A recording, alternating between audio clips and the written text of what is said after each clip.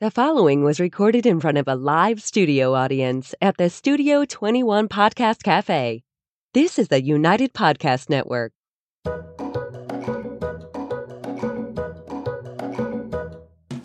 Welcome to the Quirky Dog Podcast, inspired by some of the quirkiest dogs you can ever imagine, and the owners who love them. This podcast is brought to you by the quirky couple themselves, Scott and Jess Williams. Their aim is to educate and entertain. Here's Scott and Jess. All right. Well, I'm going to intro today. Keep it a little bit different. Hope you guys all had a good 4th of July. Has anyone ever lit one of their farts on fire? Please comment in the bottom. Let us know. That was a childhood favorite around the 4th. It's becoming the farting podcast. Well, last week was pooping. It's farting again this week. I'm just trying to build an audience. We do hope that everybody had a good 4th of July weekend. You kept all those dogs safe. Hopefully, we helped you out a little bit with re-uploading that how to keep the dogs safe during fireworks and fear of loud noises, because that was an episode we did a few years ago to today, give you guys some tips. We're going to talk about who's training who. Yeah, it should be who's training whom, but that's a little too proper for us. So We're just doing who's training who. And my quirky tip today, you got to be the pig person, even though you were the intro guy. Hang on 1 second. My quirky tip today is be honest with yourself on this one, you guys. It's so frequent that people will take offense, whether a training friend points this out or a professional trainer or a spouse or something else about hey, the dog just got you to do that. But be honest with yourself about these examples. And we have these all the time in our own household, right? The dog does something, totally gets our attention, totally changes our course, totally was in control. And it's okay. It's not that it should never happen. But who is training who is an important thing to really take a deep dive into in your household, because if the dog is training you more than you're training the dog, there may be some fallout. Well, my dog, Jimmy, is 9 now, and I'm proud to say I'm fully trained. It's taken time. But he's been very patient with me. I don't know what I'll do without Jimmy. Very patient with me. And he barely lifts an eyebrow when I jump. Yeah. He beeps the horn during Scott's evals for him to come back to the car. He does a lot of training. Yeah. And Jimmy is a great example of that. Jimmy is constantly hey, Dad, pet me, barking, running around, doing all these things. And that's okay. It happens. But just be conscious of when it happens. So Scott and I have different lists here. We like to try to do a little preparation here for the podcast. Was I supposed to make a list? Oh, stop it. One thing that is really important to me is if the dog is activating you, right? So this could be for attention, to play a certain game, for retrieving. That's a really great example. A dog that loves to retrieve, they're just throwing the ball at you, throwing the ball at you, throwing the ball at you. And there's no harm in that, right? They want to do something, it's fine. But if they are constantly activating you, and then now you're changing course and changing your plan and, interacting with them, with their game, with their retrieving, by petting them or something else, they are inadvertently training you. So be very conscious of that.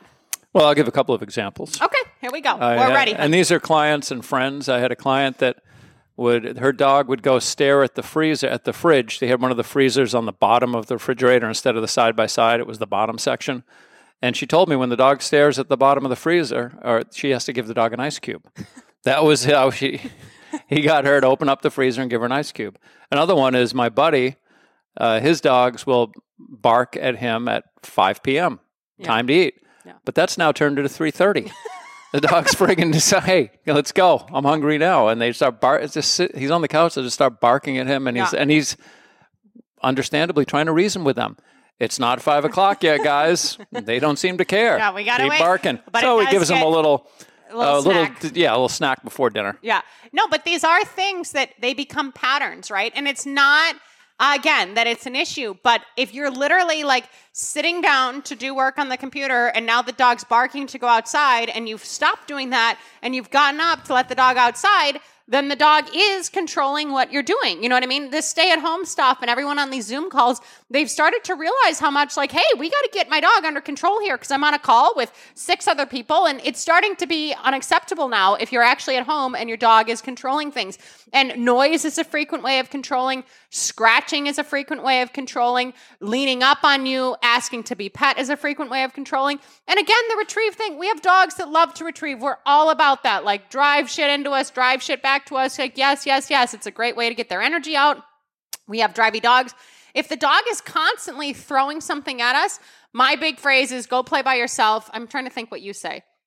Get away from me. I don't know. I'm trying to think what you say when it Go happens. lay down. Yeah, go away. I say go play by yourself, but we're changing the narrative there. So it's not the dog starting the game. Yes, we love retrieving with our dogs. But if all of a sudden, I'm holding a friend's baby and my dog's throwing something on me, no, I'm not going to start throwing the ball to the dog then. If the dog is constantly in charge of what it wants you to do and how to get your attention and how to activate you, the dog is training you. You're not training the dog. That's just the bottom line. Yeah. And if the dog was indifferent to you, then I would be encouraging that type of interaction. But more often than not, it's a dog Rarely that is are the dogs pushy, indifferent these days. Pushy. Yeah. Well, some of these rescues are really They can be, but it's not borderline even feral. so much that like the dog has to go lay on a bed or be on a place. Like the dog should be able to coexist with you, but not be trying to get you to do something or trying to get your attention or trying to activate you in some way, shape, or form. And so many people think it's endearing and sweet and everything else. Like, oh, but he wants this. And oh, but isn't that really cool because he wanted to do this with me?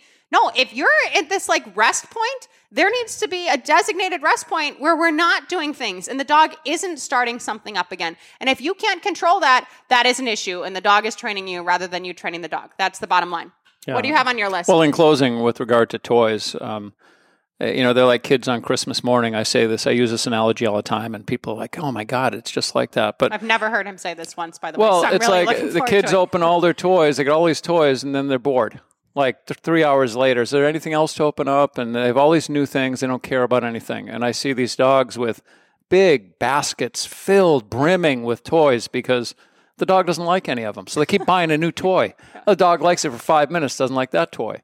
So what I tell people is get rid of all the toys and have interactive toys. When you take the toy out, that means we're going to have fun together. We're doing something together. You're initiating the play. It's much more fun for the dog because the dog wants a relationship with you. They don't want to be just, here, have a toy and go away. They don't want to do that. They want to have that relationship with you, but make it a constructive relationship that you initiate. That's the difference. Yeah, controlling access to resources. And the toy thing, if you have a really drivey toy dog, they'll first throw it at you, and then they'll throw it at you, and then they'll be barking at you, and then they'll be bouncing off you. Like, if the end of that is fine, I'm going to throw it, that behavior, of course, is going to happen the next rep, too. Why wouldn't it? They got what they wanted. So that's a good one. I love the Christmas analogy. It reminds me of Trixie the other day. We had a client over for... our lady that was on the Wavoto podcast. Yeah, we had a stir fry, and then we had a little bonfire, and they had their corgi over, who loves to retrieve.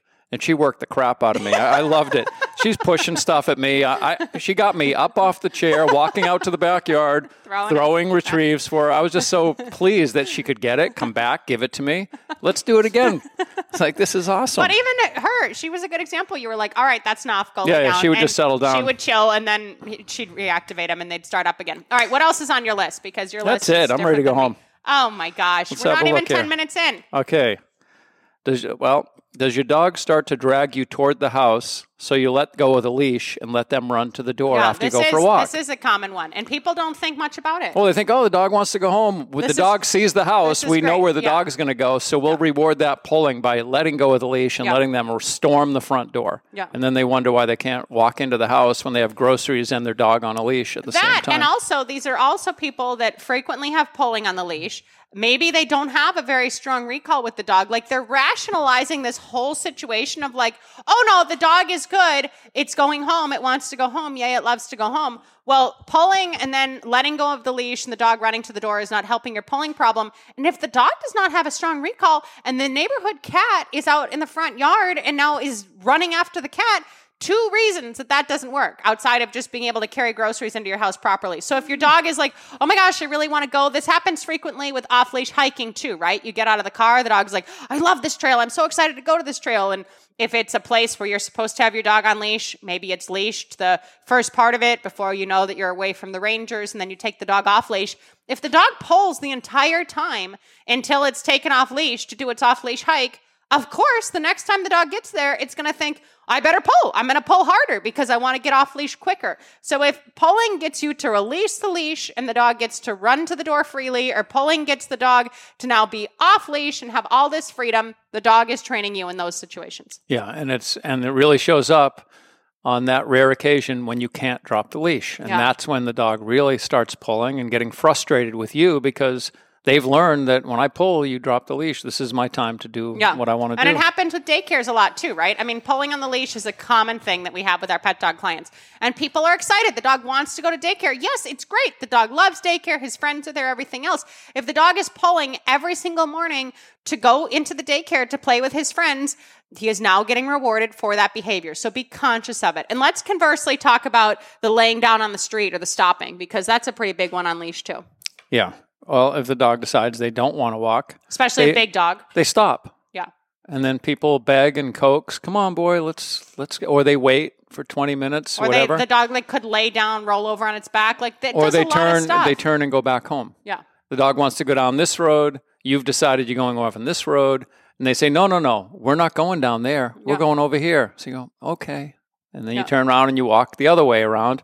And it's just not healthy for the dog to have that kind of control over their owners. Yeah, completely. Or their parent, if you want to call it that. And when the dog is training you in these types of situations, especially if you have some obedience issues or especially if you have some behavioral issues and everything else, you need to know that this is not helping your cause. Like, this is not helping your reactivity. This is not helping your listening and everything else. Just be conscious of it.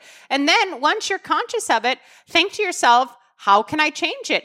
Can I change it? Because if you can't change it, then I would suggest that you have someone come in to help you. Because if the dog is truly controlling the course of the walk, the length of the walk, all of these things so much, that's not really an enjoyable walk if I'm a part of it, as far as I'm concerned. I want to be an equal part of what we're doing and at least be able to make decisions if and when I need to. Well, I think that where it shows up, a lot of times people, acquiesce, if you will. Good one. Because it doesn't really make much difference. Yeah. Like you're going to go down here, the dog wants to go over there, what Whatever, the hell, we'll just there. go down there. Yeah. The problem is when you need to go into the vet's office or you need to do something that you need to do with this dog, and then they pull that crap again. Oh, no, I'm not doing that. I'm going to go this way.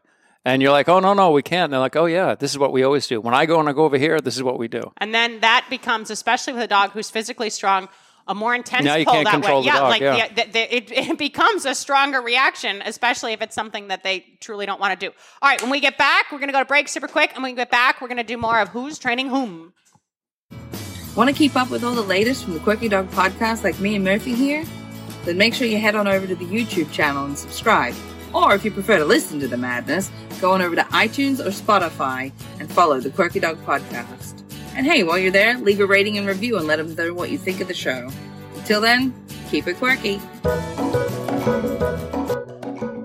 Crawling at the couch.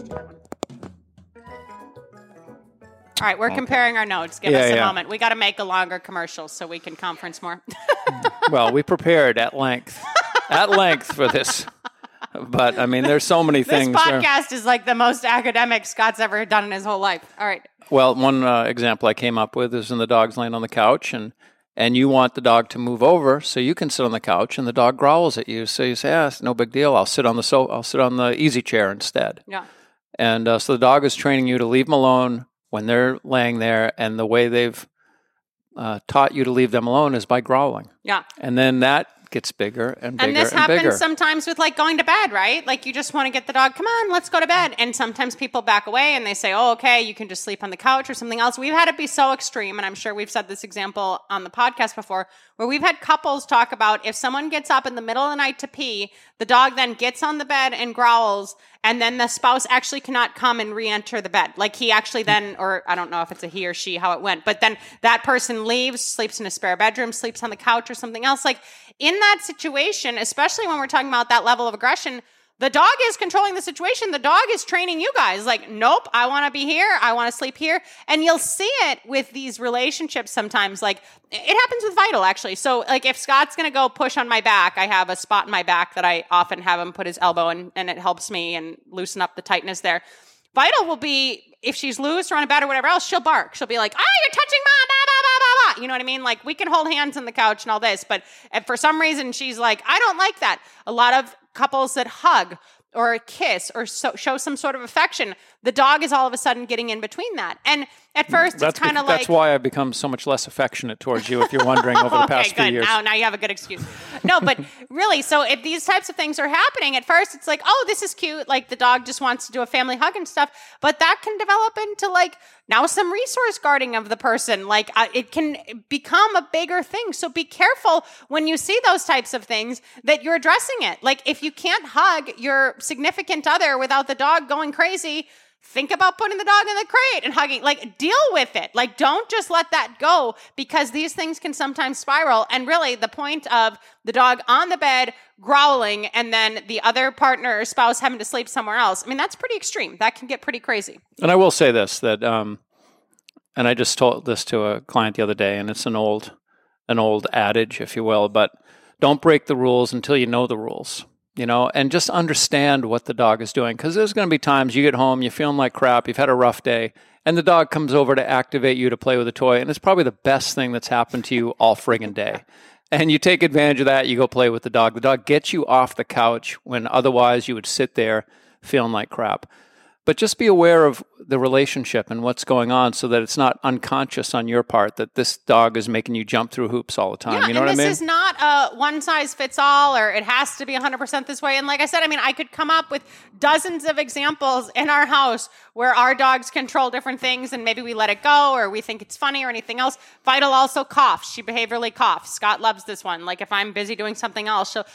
And then she'll be like, when she's in her crate. Yeah. She'll start coughing. Yeah, like if I'm nearby, she'll be like, and then Jess will jump. I do not Oh, are you okay, jump. baby? I do not. Do you think she's sick? I do not jump, and I've like never that said. friggin' dog do you has got think you. she's sick? But the thing. Did she eat something? I did not. Maybe she's got a skewer in her throat. Shut up! I've never said any of those things. But these are things that occur in our household, and at least we know it, right? And I'm not rushing in and then rubbing her throat or something else, but it's very behavioral. I'm there. She wants my attention. She coughs. Sometimes I'll smile. Sometimes I might say, oh, knock it off. Sometimes maybe I do want to go for a walk and I let her out shortly after. It's not that like, oh my God, this is happening and this is a problem. It's just being aware of it. One thing that I really want to touch on, do you have anything else to say about the coughing? I would say that, with regard to Vital, I think that she's kind of psychic also, honestly, because she can be in her crate in another room, no view of us. And I'll just put my arm around Jess's, like this, dog will start friggin' barking. I'll take my hand away, the dog stops. She is a little, like, if I'm feeding dogs, she's very, very in tune with her mommy. It really is true, because if I'm feeding dogs, I mean, you can't even hear the bowls, and it's just like my intention of, like, opening the fridge to feed, or, like, she knows I'm, like, touching the meat. Sound. No, it's not even, there is something weird about her. She's a little bit different. Okay, and she trains us a lot. She not trains in a good me way. A lot. Shut up. She's We're going my to thank favorite. the breeder for that. Stop it. I love my little pup. Okay, so one thing I really want to touch on is if you are trying to use positive reinforcement training as your main, like, more power to you. Avenue. We love you. No, I'm all about it, right? Like, go, go, go.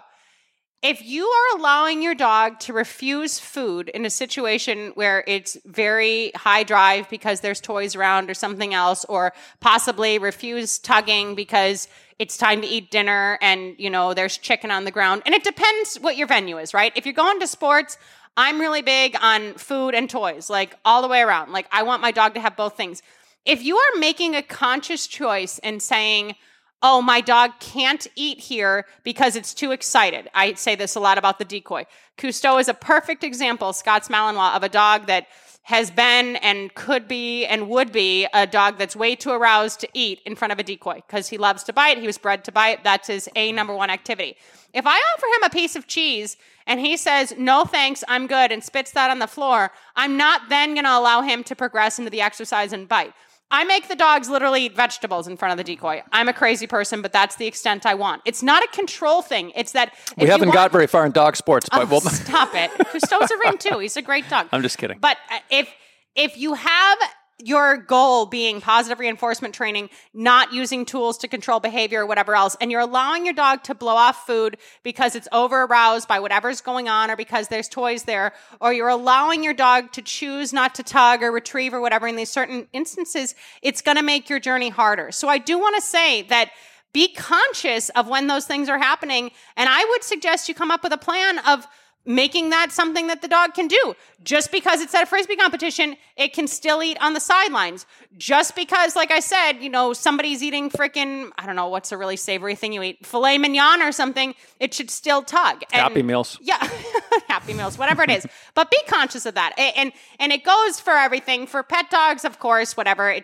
Your dog doesn't need to eat in every context and tug in every context and everything else. But if you have a sport dog and you are specifically trying to avoid using aversive tools, be very conscientious of when you're making choices of, oh, it's okay, he or she just can't do that right now and I'm okay with that, because it's hindering your ability to go farther in that sport later, in our opinion.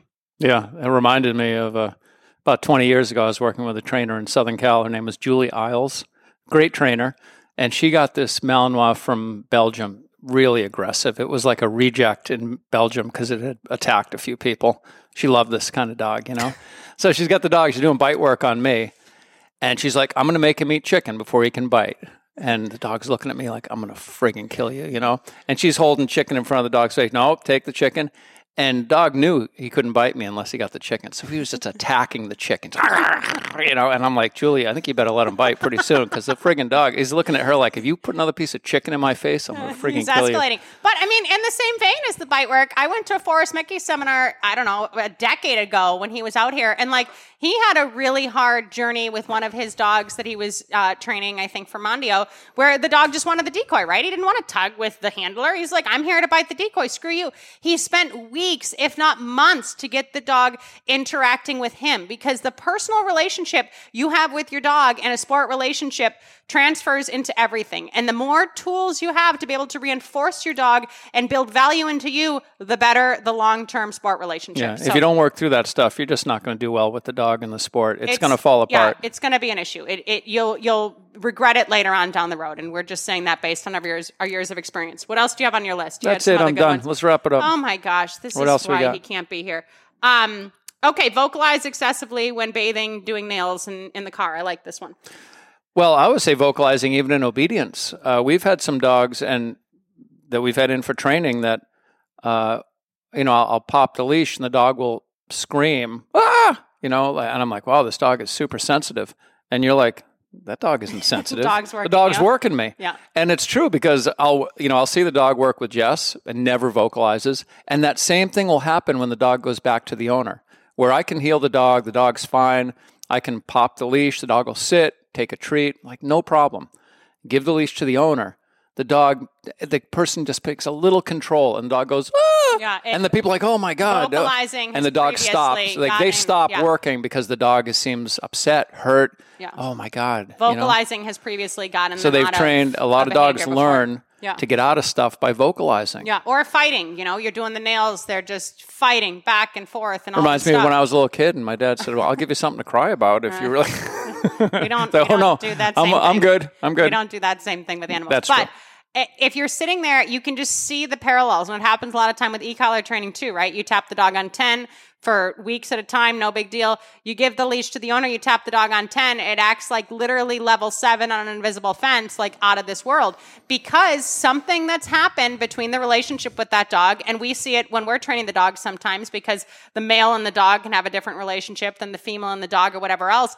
Something in that dog's past has allowed a vocalization or writhing out of some kind of position. Stops a nail trim. It stops this, screaming, stops that. Bloody murder has gotten them to get out of something before, so they utilize it again. And yes, of course, if the dog is screaming in pain, be conscious of that, know what that is, but know what you're looking at also. If the dog, and then everything stops and you drop to your knees to check on the dog, that is a way that the dog starts to train you rather than you training the dog. And I use the analogy of a child that is running and falls and skins their knee. Yeah.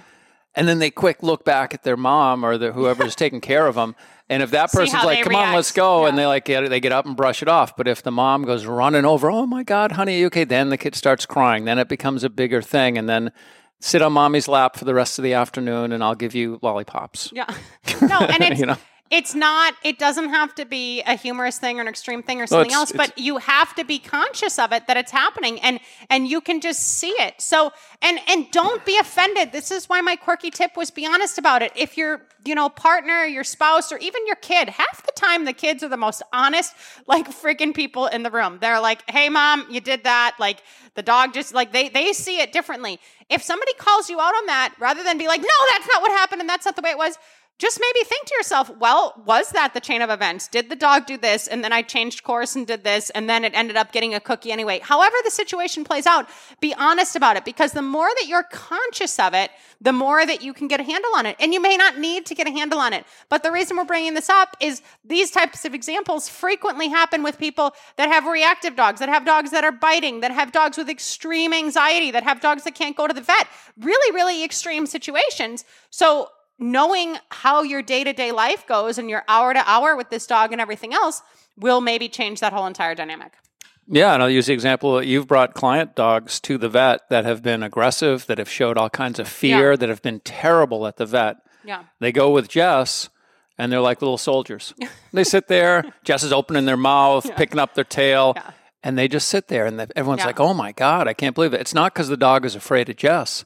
It's just because the dog understands, I can't do all that bullshit with Jess, so I just have to sit here. Yeah. And if they can get people to back off, and it's quite often, it's just tied into the intelligence of the dog. They're so smart.